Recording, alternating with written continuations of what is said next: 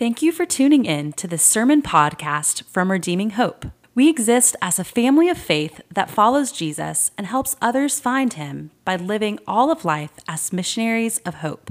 If you want more information about our church or would like to support our ministry, go to our website at redeeminghope.org. Please enjoy this sermon podcast. Hey, friends, thanks so much for tuning into this online gathering of Redeeming Hope. I'm so glad that you guys are tuning in with us as we're continuing on in our little mini sermon series called Pastor Chat, Celebration of Stewardship. I'm so glad that you guys are with us today, either if you're watching this video premieres, if you're watching this on our website or Vimeo or YouTube or Facebook later on. I'm glad that you guys are joining us today. Let me remind us of our vision and why we're here. Redeeming Hope. We exist as a family of faith that follows Jesus and helps others find him by living all of life as missionaries of hope. This means that we want to be a family. That's our kind of primary narrative as family. That we want to follow the life and teachings of Jesus. And that we want to be really committed to helping others find Jesus. And so those are kind of our three elements of our vision: family, following, and finding. I'm so glad that you guys are tuning in. Pastor Derek is out visiting his daughter, Joy. She's competing in the World Championship of Wrestling. She is an amazing wrestler. She's ranked nationally. And so we are praying for him and her and celebrating that accomplishment for her and praying for his safety and his safe travels home. So Derek and I were praying a couple weeks ago, and we really felt like this idea of the celebration of stewardship. It was actually flowing out of our Bible reading plan. It was flowing out of Derek going back to visit his church in upstate New York that he helped plant. It was actually motivated by me going to visit a church in Northern Virginia that has partnered with us financially. And so this was Paul's encouragement to give. And so today is kind of part two of that sermon last week. And Derek encouraged me to give us a little bit of an overview of what we talked about last week to tee us up for what we're talking about this week. So we talked about this idea of the joy of giving. That was last week's sermon title. And we talked about the attitude, the motivation, and the context of giving. We first looked at the attitude of giving, and we talked about our money and our resources, and it was supposed to be, the attitude of giving is supposed to be joy and celebration. We looked at both Old Testament and New Testament examples of this, but at the end of that point, we talked about the quandary of this is that it doesn't always feel like a joy, does it? It's not like people are hopping, skipping, and jumping to go to the back to drop their offering and their tithe in the offering basket or go online and to give. There's just not that level of joy that we experience. So we have to look deeper as to why is the Bible say that we're supposed to give of our time and things and even our money in joy, and yet we don't always feel like that. That's a quandary. We go deeper and look at the motivation. And we find that the motivation for our giving is not obedience, it's overflow.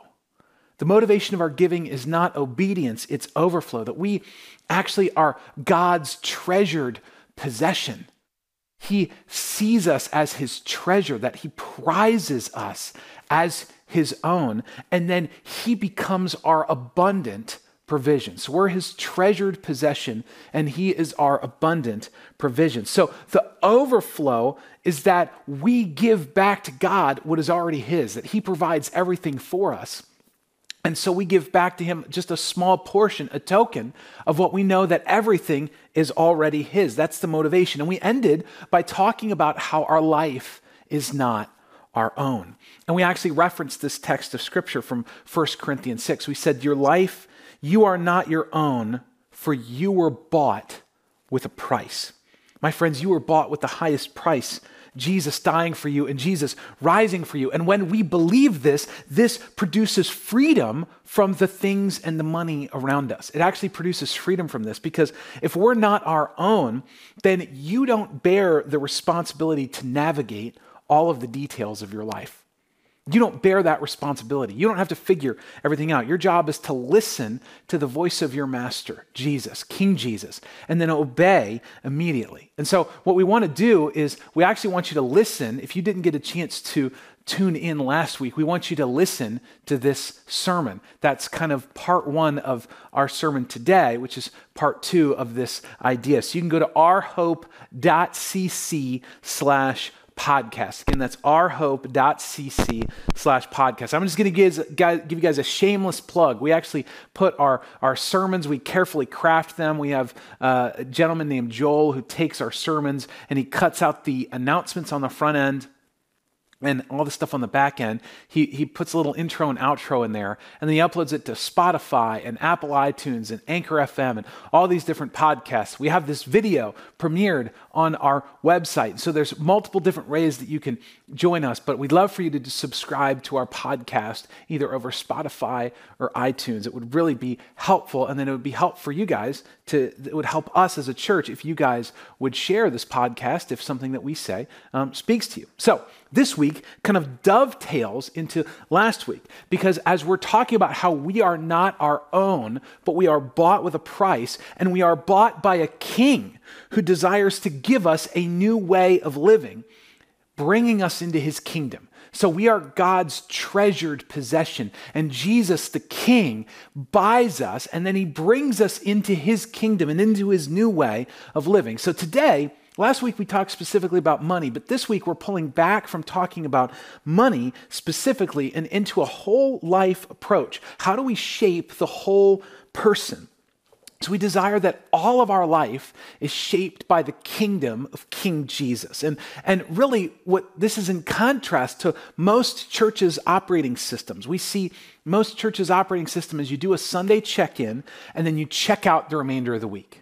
You do a Sunday check-in, you show up, you praise Jesus, celebrate, and then with this kind of pinnacle moment, and then you just kind of check out the rest of the week. And maybe you go to a small group or maybe you don't. But my friends, Jesus he rejects this. He rejects that idea as dead religion. And what he does is he calls us into a deeper story that actually shapes our entire life.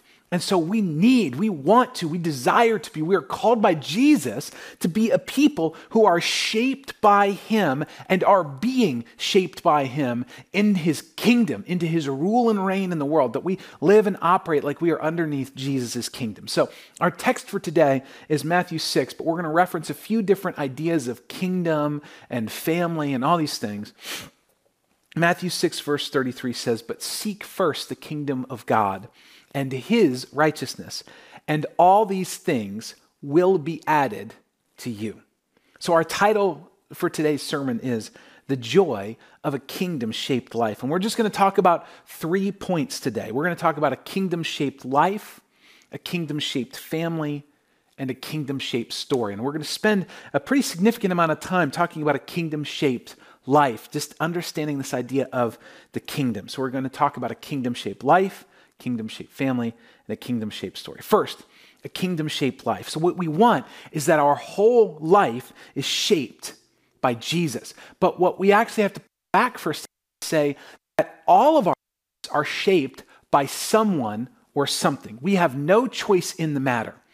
We don't actually generate our life and the patterns of our life and the decisions that we make purely from our own personal self-identity. We actually don't do that. We are all being shaped by someone or something. And so when we talked about the kingdom-shaped life, what we're talking about is our identity and our personhood and our actions and everything about us, our life. And I want us to spend some time here because we're going to see, and I'm not going to give you like some subpoints within this point, is that our life was first shaped by God and his kingdom. And then our life was disrupted and shaped by the domain of darkness. And then finally, we're going to see how Jesus invites us into a kingdom-shaped life, right? This is almost like a sermon within a sermon, but I'm going to try to go quickly because I want us to get this idea very prominently that you are being shaped, that you have been shaped, and you can be shaped by either Jesus or the domain of darkness that is in this world. So first, I want us to see, as we're looking at a kingdom-shaped life, that our life was first shaped by God. Look with me at Genesis 1, starting in verse 26. Then God said, Let us make man in our image, after our likeness, and let them have dominion over the fish of the sea and the birds of the heavens and the livestock and over all the earth and over every creeping thing that creeps on the earth. So God created man in his own image. In the image of God, he created him. Male and female, he created them. And God blessed them. And God said to them, be fruitful and multiply and fill the earth and subdue it, and have dominion over the fish of the sea and the birds of the heavens and over every living thing that moves on the earth. Now we see in these first page of the Bible that we were created in the image and the likeness of God. Whoa, that's amazing. We could spend weeks and weeks looking at this. We were created to be like God. We were created to reflect his goodness and all of the good characteristics about who he is. And God had just finished creating everything. And so we see that if we're created to be in the image and the likeness of God, and God is a creator, then we were created to create. We were created to shape. We were created to form. We were created to enjoy God's creation and enjoy one another. And what we see even on a deeper level is that we were created for celebration. We were created for joy, living underneath of God's rule and reign to bring him glory. We were supposed to receive the goodness of who God was and then reflect that back to God and back to others. And so we see from these just few verses that Adam and Eve were supposed to have dominion over the creation and be fruitful. That idea of dominion is to have careful care in which things thrive underneath of your care. So it's carefully executed care in such a way that things are thriving. That's what that word dominion means. And things are supposed to have success. We're supposed to be fruitful. We're supposed to multiply, have children. We're supposed to have families. We're supposed to multiply and grow and shape this wild, beautiful thing that God had created. And all of this was surrounded by flowing out of our identity in reflecting the Creator. As God has dominion over the universe, we were called to have dominion over the earth. As God was fruitful and successful and the things that he did were good, we were supposed to do good things. As God was multiplying creation, so we were supposed to be little multipliers and have families and grow and to live in our truest identity in service of God and our ultimate enjoyment and joy and celebration and the fulfillment of God's design for his rule and reign in the world. My friends, this was the beginning of God in Genesis 1. Living under his rule and reign and joy, celebration, and delight. And this was our truest identity, shaped by God, shaped by his way of living, shaped by his kingdom. He told us who we were. We were his sons and daughters, and we were supposed to reflect his character and his goodness. And we were supposed to be like him in having careful dominion and care and thriving and stewarding creation. Our life was shaped by God, under his rule and reign, under his kingdom. But then we see, unfortunately, my friends, in the first few pages of the Bible, that our life was disrupted, and it was then shaped by the domain of darkness. Satan shows up and he disrupts the kingdom of God, and he turns Adam and Eve from looking outward to care for the world and upward looking to God to then looking inward at their own selves. And Satan began to say and tempt things. He took the form of a serpent in the Garden of Eden, and he said that God is wrong, that God is false, that God is withholding, that God wasn't good, true, and beautiful. And he began to lie to them and distort and disrupt God's kingdom. He then was teaching Adam and Eve in just a few verses in Genesis 3, the third chapter of the Bible. He says, seek your own kingdom, satisfy yourself, shape yourself. You need something that you don't have. And so he was giving them a lie that they actually were not made in the identity of God, that their identity wasn't in God, that they needed to seek, to work, to be like God. But what's crazy is that we read in Genesis 1 that we are already made in the likeness and the image of God. But you see, it wasn't even intrinsic within Adam and Eve to rebel. They were being shaped by Satan. They were being shaped by the evil one. And so what happened is that Adam and Eve succumbed to the evil one shaping his formation of their life, his shaping of their life. And then they rebelled against God. And what we see is they introduced a domain of darkness. We actually get this from terminology in Colossians 1, verse 13, how God saves us from the domain of darkness. So what we see is that we are being constantly shaped, and the world around us is constantly seeking to shape us. It's a domain of darkness. And the world is telling us that you have to get yours. You have to fight for your rights and your identity independent of God, that you're good enough, that things don't work unless you take control and you be true to yourself. But what this does, this lie, this burden of the domain of darkness, is that it places all the burden of my identity and my success on my shoulders. It actually places my life and the responsibility of life on my shoulders. And you see, on the surface, it's my life, it's my work, it's my values, it's my identity I need to shape. It's that internal focus. But it's actually not that. There's actually going on something deeper underneath of this. You see, underneath of this, we are being shaped by either the domain of darkness. Like, it's actually just like Adam and Eve, intrinsic within themselves. They were in creation. They were in perfection. They were working in the garden. They were tending the garden. But then someone, Satan, comes in from outside and he sparks something in them. He starts to shape them. He starts to twist them. He starts to distort them. And then he starts to move against and disrupt the kingdom of God, bringing in the domain of darkness. And what we see is that this is happening to us today, that we are constantly being shaped by external forces, that the Bible says that we're actually born in sin. We actually have sin inside of us, but we need to acknowledge that the world is also trying to shape us, that we're never truly independent, that we're born within cultural values. We're born with other people's expectations on our shoulders. We're born with parents and a family structure. We're born with, we unify and get married and we have a spouse, that all of those things shape our life, and they're trying to shape who we are. So if you travel anywhere, you see that the cultural values are different and lives look differently because our lives are being shaped by other factors other than us just finding ourselves. So this week I was watching a story about a mobster in London. His name is Bobby Cummings. He was Britain's youngest armed robber at the age of 16. And he was a gangster, and he contributed some extreme violence in the 60s and 70s. He did bank heists. He ran racketeering and protection schemes, robberies, starting when he was a teenager. He had a double-barrel shotgun he named Kennedy. And he used to fill it with rock salt to cause pain but not kill. And then the rock salt would melt with the blood after he shot you, and then there would be no evidence. That was how his mind thought. He had 40 years of a criminal life. He was even put in jail, and he took the warden of a maximum security prison hostage.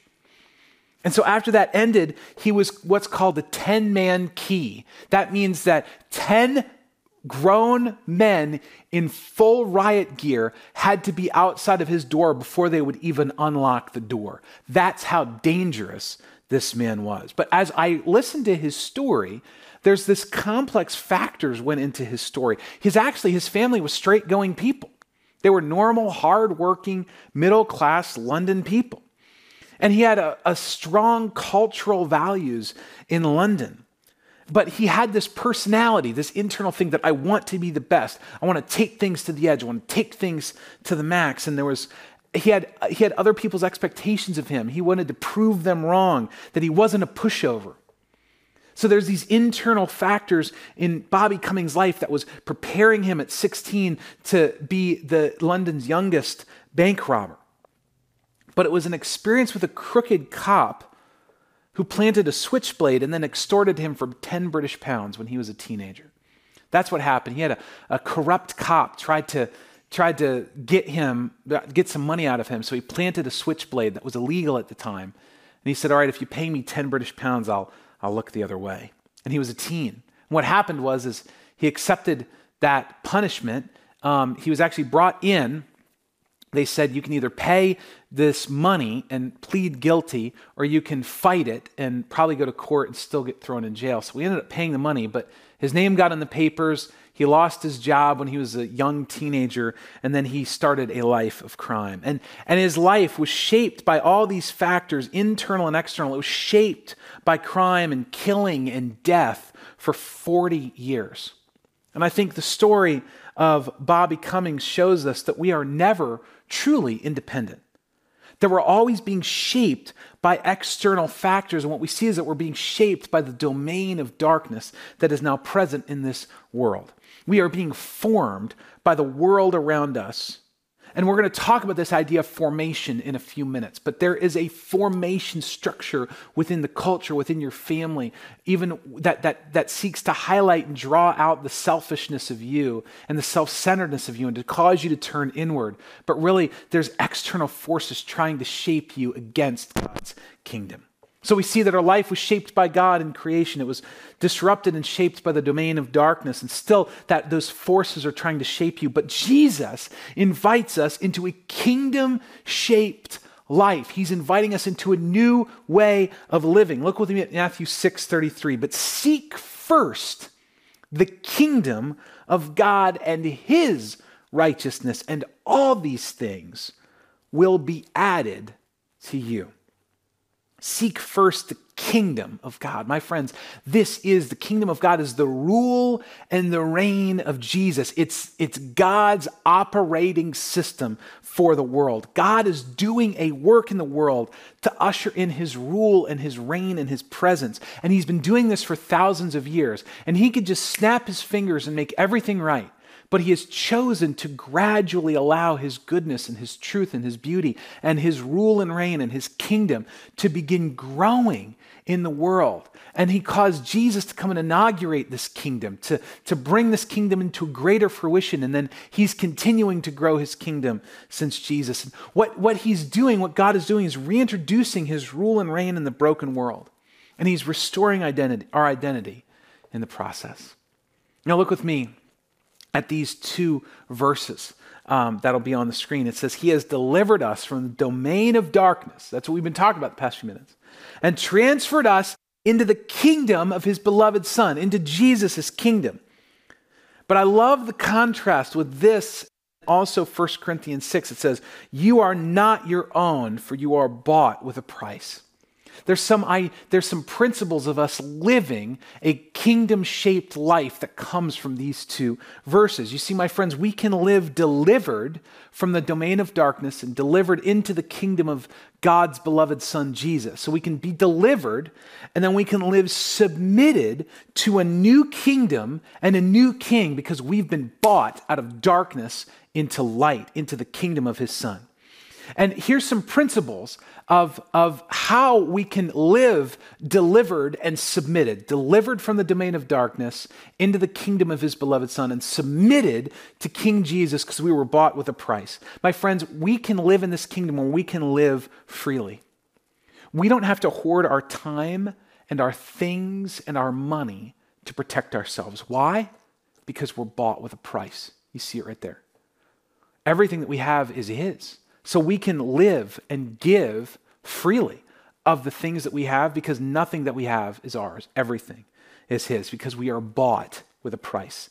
In this kingdom, we can serve freely. We don't have to be self-focused and self-aggrandizing, but we can actually be God-focused and others-focused. We can focus on shaping creation and shaping the world around us and shaping people around us and inviting them into this new way of living. And we can live focused on God. Why?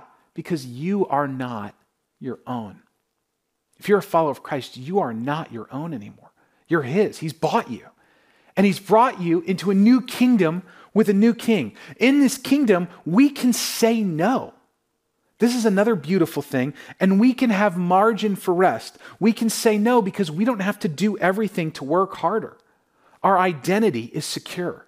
So when people put expectations on us, when people put demands on us, we can tell them no in freedom. Why? Because our identity is secure in Christ and secure in his kingdom because we've been bought with a price because our other people didn't buy us. So other people don't own us. That means that we can say no. We can have margin for rest. We can model the gospel by resting and not overworking. Why? Because my transfer is complete.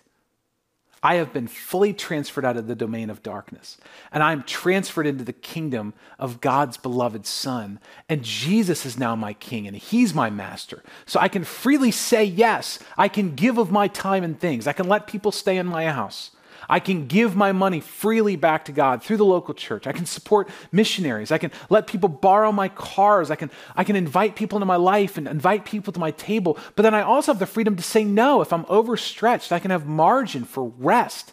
I can have margin to have peace and rest and Sabbath in my life. Why? Because I'm owned by the King.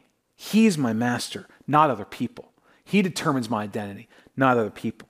My friends, to live a kingdom-shaped life is to steward the life that we have been given, to be shaped by God's ethics instead of the world's ethics. My friends, Jesus is our King. You don't have rights anymore. You can lay them down, and you can serve Jesus, and you can serve others freely, and you serve Jesus.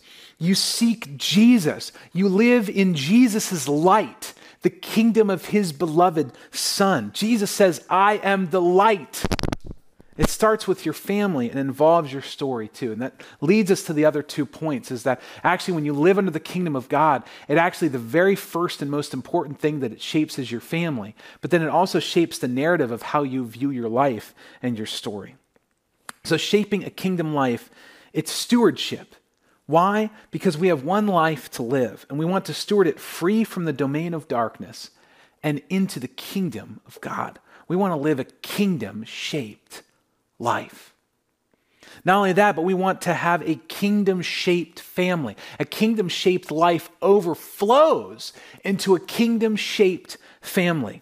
Look with me at Ephesians 5, which seems discordant because it doesn't actually directly reference the kingdom, but we see kingdom principles here that we want to draw out and I want to emphasize for us today.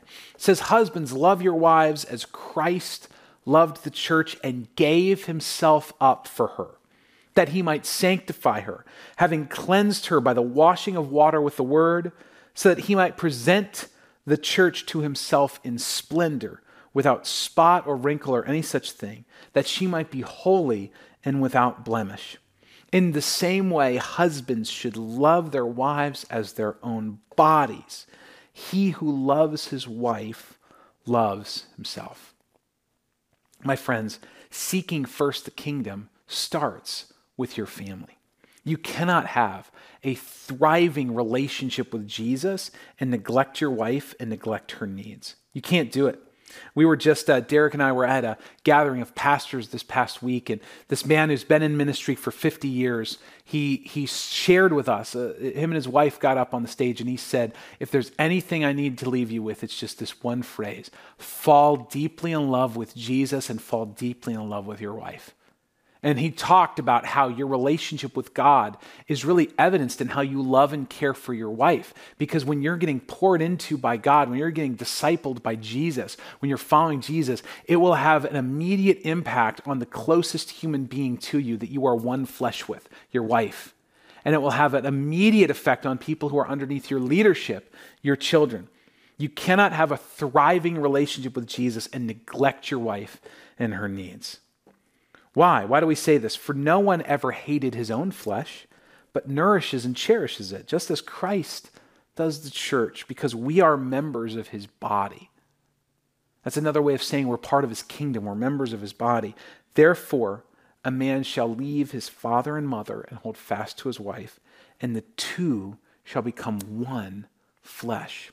When you are united with your wife, and then you begin to receive life from Jesus. You have a kingdom-shaped life. You're not being formed by the domain of darkness and the patterns of this world, but your mind is getting renewed. You're spending time with Jesus and you're giving of yourself freely. It will affect your wife because you are one with her. Because your mind and her mind are one mind together. Your heart and her heart are one heart together. Your body and her body are one body together. So as you're being changed by Jesus, she can't help but be changed by Jesus. And the key identity in the garden is our life was shaped by God, and then it was shaped around one another with Adam and Eve.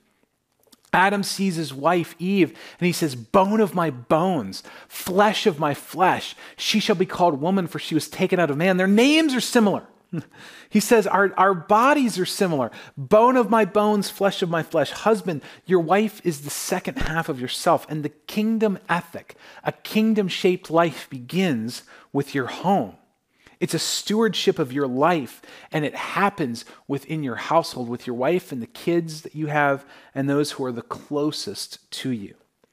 And a kingdom-shaped family is marked by men who selflessly serve, courageously lead, compassionately care, endlessly love, mindfully initiate, and passionately engage. My friends, this is the ethic of the kingdom because this is the ethic of the king. We look at Jesus, and Jesus did all of these things for us. You see, the world, the domain of darkness says, I work hard, I come home, I eat dinner, and she takes care of everything.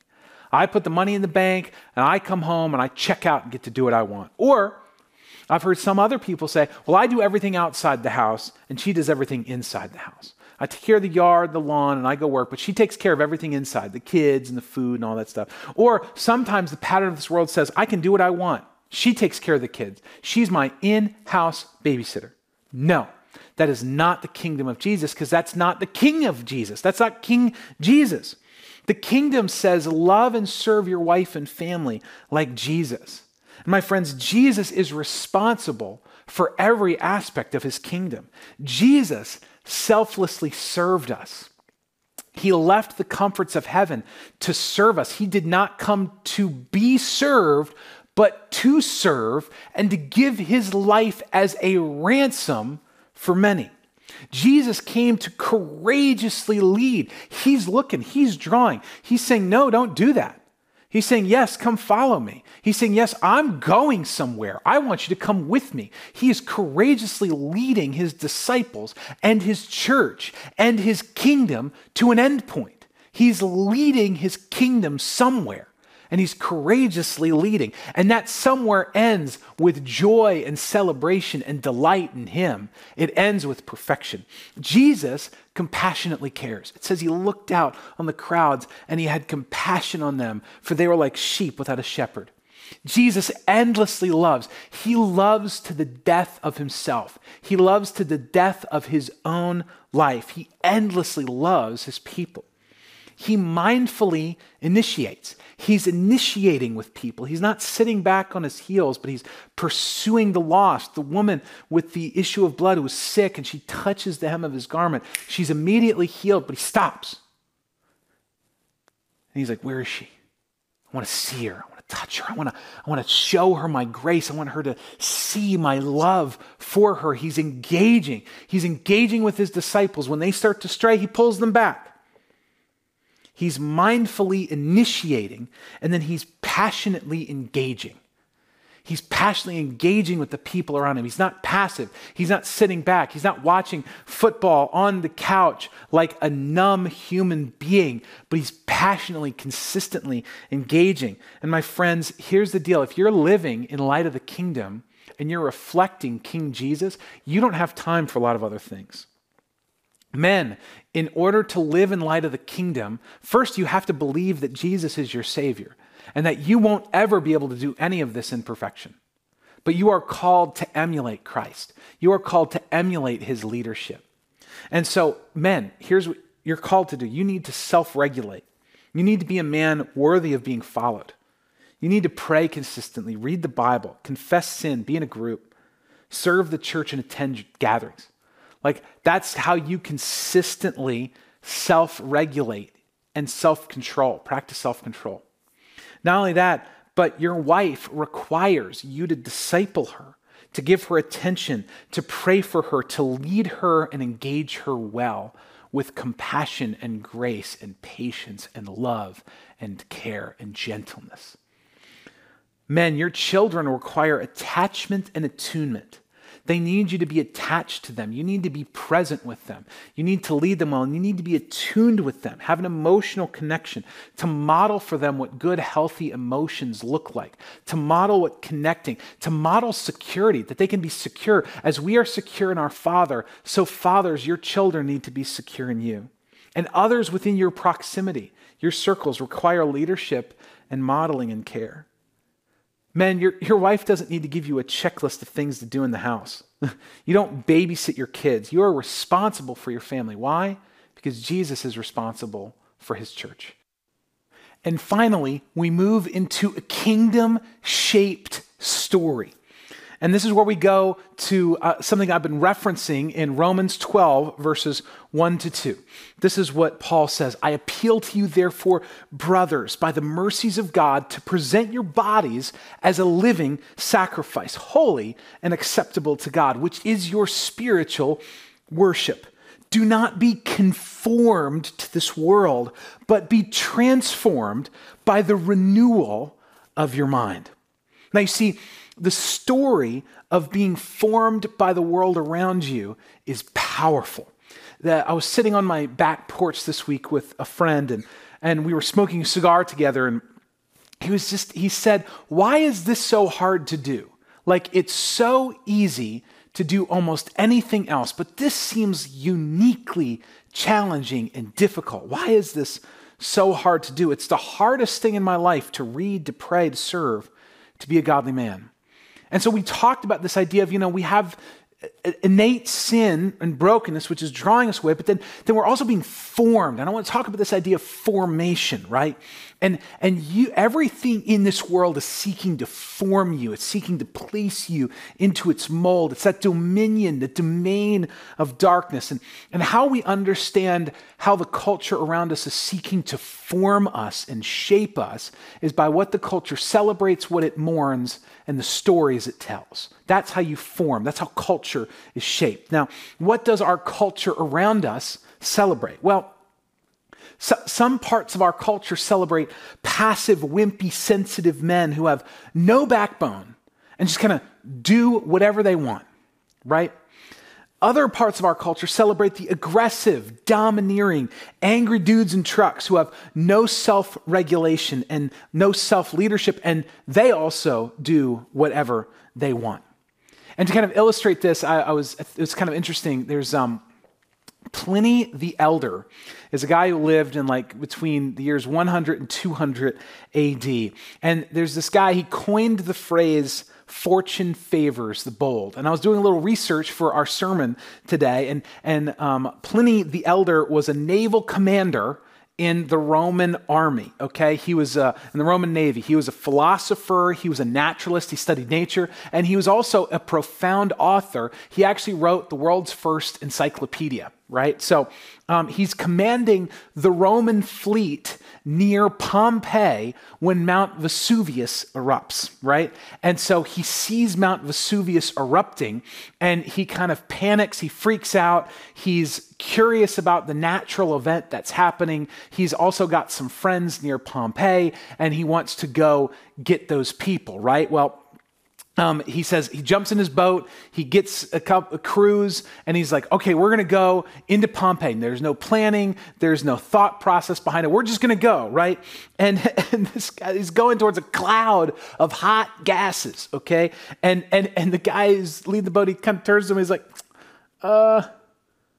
maybe you want to turn back? There's like a cloud of hot gases in front of us, right? Well, and Pliny says these famous last words, actually, is fortune favors the bold, so steer to where Pompeii is. That's what he said. Fortune favors the bold, steer to Pompeii. And then he immediately died of respiratory distress. In fact, he had asthma and breathing issues, and he went into a cloud of hot dust, and he died. And that was the end of Pliny the Elder. And see, our culture celebrates foolishness, recklessness, and they put it under terminology of freedom and finding yourself and being you. And you see, part of the pressure of the world around us, the pressure cooker of the formation of the world around us is what they celebrate. The world celebrates self and building our own kingdom to do whatever we want. That's what the culture around us celebrates. What does our culture mourns? We also learn about how the culture forms us through what it mourns. Our culture mourns or derides weakness, submission, loss, or failure. So they say you need to, if you lose your kingdom, if you've built this up and lost it, that is that is mourned. That's a mourning process for our culture. So our culture celebrates the building of your kingdom and celebrates even foolishness and recklessness. It mourns the loss of a kingdom and weakness. You don't want to be weak in this world. And then finally, the stories that our culture tells is the stories of overcoming over and over and over again. I was here and then I got to here. I was down in the dumps before you met me. It's always before you meet somebody. They're never down in the dumps when you meet them. It's always before. And then look at how I rose up to champion my marriage. My marriage was on the rocks, but I put the work in to accomplish it. It's that Jocko Willink, like wake your alarm up in the morning, right? It's that like extreme ownership and do this. And some of those principles are good, but the stories that are our culture around us and the domain of darkness around us they're forming us. They're seeking to form us into types of human beings that are against God's kingdom. And this is the formation of the world is essentially I can do what I want when I want. But we see in Romans 12, and we see a kingdom-shaped story means that renewal happens when we are being formed by the kingdom. And we're being formed by the king of the kingdom. And I want to go back to those verses that we read a few minutes ago, Colossians 1 and 1 Corinthians 6. He has delivered us from the domain of darkness and transferred us to the kingdom of his beloved Son. You are not your own, for you were bought with a price. I am not my own. I have a new king and master and Lord, and I am in his kingdom, underneath his rule and underneath his reign. And the celebration of the kingdom is that Jesus saves us in our weakness and rebellion. Remember, we talked about how the culture around us is shaping us in three ways: what you celebrate, what you mourn, and the stories you tell. Well, guess what? God's kingdom does this too. Celebration of Jesus saving us in our weakness and rebellion. The kingdom mourns those who reject Jesus' work and mourns people who try to do it on their own. It says, don't do that. Don't be like that, right? And here's the beauty. The story of the kingdom is this, that we were created in the image and in the likeness of God. We were created to be like him, to reflect his characteristics back to him and to others. And all of this we were created, all of this was supposed to flow out of our identity in reflecting the Creator, in service to God, and our ultimate enjoyment and joy and celebration in him as we were doing good work. This was our truest identity, shaped by God and his way of living, shaped by God's kingdom. That's the beginning of the story of God's kingdom. But the story that the kingdom tells us is that we rebelled. We sought our own kingdom. We were running far from God. And now we are being shaped by the domain of darkness. This attacks the family. It draws us into selfish, self-focused living. But, this is part of the story. This is the beauty of the story. But God, being rich in mercy, because of his great love that he has for us, he steps in and he delivers us from the domain of darkness. He buys us back with the sacrifice of his own life. And he brings us into his kingdom again, where we can have joy and celebration and delight in our renewed identity, being rediscovered and secured in his strength, which overcomes our weakness. We now live in an others-focused, self-sacrificing life that's being renewed in the inner man and renewed in our minds by God's Spirit who resides within us. That's the story of the kingdom. And this can be your story if you follow Jesus. And it is such a better story than the work harder, do more, be better, outrage, self-focused culture of the world around us. It is a story that's rooted in Sabbath rest. It's a story that's rooted in embracing weakness. It's a story that's rooted in turning to Jesus. It's a story that's rooted of grace-filled, forgiveness, saturated, rejecting others-focused way of living that begins in your home and then reverberates throughout your entire life and into the world. That is what it looks like to shape a kingdom story.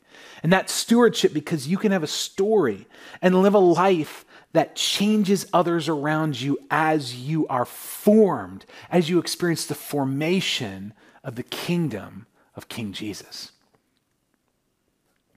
Going back to that story that we referenced earlier about Bobby Cummings, remember the gangster with the shotgun called Kennedy that he slammed rock salt into, right? Well, he's in prison, right? 40 years a gangster. And everything around him in prison is forming him. It's shaping him. It's actually discipling him, teaching him tricks of the trade to be a better criminal, right? Because that's where you would establish criminal connections. You'd make connections for when you get out. It's actually a form of discipleship. It's discipling him in the ways of being a criminal. It's a formation. It's shaping him into being a better criminal when he's in prison. But he has somebody next door to him, a killer and another mobster. And this guy's name is Charlie Richardson. Now, he was a part of a gang called the Richardson Gang, and they were known for torturing and killing and extorting people in the most vicious of ways. And he was serving a 35-year sentence right next to Bobby Cummings. And so they're talking, they're having a conversation. They're former gangsters, they're hard guys, they've killed people, they've extorted, they have a lot in common. But Charlie began to encourage Bobby. And he said, become educated and earn money without hurting anybody anymore. Go straight.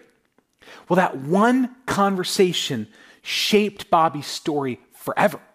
He ended up getting an education and a degree while he was in jail. And when he got out, he started working with crisis intervention for housing people who were in crises. And then he founded a nonprofit called Unlock, and he advocated for prison reform, so that prisons wouldn't actually form men and women into better criminals, but that prisons would focus on rehabilitation. And he's advised members of parliament. And he then started a part of that Unlock ministry or nonprofit that focused on convicts coming out of jail and giving them a place to land, a place to live, and giving them basic things like jobs and transportations and car insurance, which is really hard for former convicts to get. And this is a picture of him being honored by the Queen of England herself. You see, his story changed because someone gave him a better narrative. They gave him a better way of living. They gave him a vision of what it could be. And my friends, your story can be reshaped by the kingdom of Jesus, and you can help others reshape their story by the kingdom of Jesus. You see, like we just said, that we want a kingdom-shaped story. So, in conclusion, I want to read Luke 12, verses 31 to 34. It says, "Instead, seek his kingdom, and all these things will be added to you. Fear not, little flock, for it is your Father's good pleasure to give you the kingdom. Sell your possessions and give to the needy. Provide yourself with money bags that don't grow old, with treasure in heaven that does not fail, where no thief approaches and no moth destroys. For where your treasure is, there your heart be also." Do you see what he's saying? You can have a freedom in God's kingdom. It's God's good pleasure to give us this new way of living and empower us to be able to live that way. That means that we can live free of our possessions. We can live free of selfishness and self-centeredness, that we can freely give of our money towards the local church and also to those in need. We can freely give our time and our talents and our treasures and our houses and our cars. We can invite people in and hold things loosely. Why? Because we are building up a treasure in heaven where moth and dust don't corrupt anymore. And then as we give our treasures back to God, we see that our heart becomes deeper rooted with our King and with the kingdom. And we are living a kingdom-shaped life that produces joy in us. That's what I want for you, a kingdom-shaped life that is producing joy within you, that births into a kingdom-shaped family, where your family is thriving and men are leading well and they're seeing their wife and their kids thrive. And that actually produces a kingdom-shaped story that can be a narrative for the people around you, where you celebrate what the kingdom celebrates. You mourn what the kingdom mourns, and then you share your story as connected with God's story of his kingdom. So if you're joining us and you're not yet a follower of Jesus, I want to invite you to come under his lordship, to come under his kingship, be brought into his kingdom, and you will see your life transformed. You give your life, you say, Jesus, I make you Lord and King over my life. If you are a follower of Jesus, it is so easy to forget that we are in God's kingdom. It is so easy to forget that we are in the kingdom of King Jesus. And it's so easy to be formed and shaped by the world around us. And so I want you to reject that consciously. I want you to engage in a renewal of your minds consistently. And to help with that, just a few simple points. One, serve your family first. Like, don't seek to do ministry before you serve your family. Serve your family, your wife, your kids, those who are in your immediate context. Serve them first, care for them. Lay your life down for them. Lay your preferences down for them. Give of your time, things, and money. Just give it away consistently. Now, I'm not saying become impoverished. I'm not saying just write a check for everything in your savings. You want to practice wisdom. But as you consistently give of your money to the local church and to God's vision and mission, as you begin to free yourself for the joy and the celebration of giving, and then not just your money, but also your time, your gifts, right? Serving consistently, not just your family, but then serving within the context of the local church. You'll see celebration and joy and delight in Jesus being your King as he's consistently giving you his kingdom. It's the Father's good pleasure to give you the kingdom, and you can only receive when you have open hands. So serve your family. Give of your time and things and money. And then finally, and this is the deeper root, this is where I want to land, which is believe that you have been bought with a price for God's kingdom. You have been bought with the precious blood of Jesus to be brought back into his kingdom, underneath his authority, underneath King Jesus. And he loves you, and it's the Father's good pleasure to give you the kingdom. And I want you to walk in a kingdom-shaped life that gives birth to a kingdom-shaped family that then produces a kingdom-shaped story that others can be a part of. That's what I want for our church family. That's what I want for you today. Thank you so much for tuning in, and have a great week. Thank you for listening. We gather every Sunday at the Clarksville area YMCA. For more information, please go to our website at redeeminghope.org.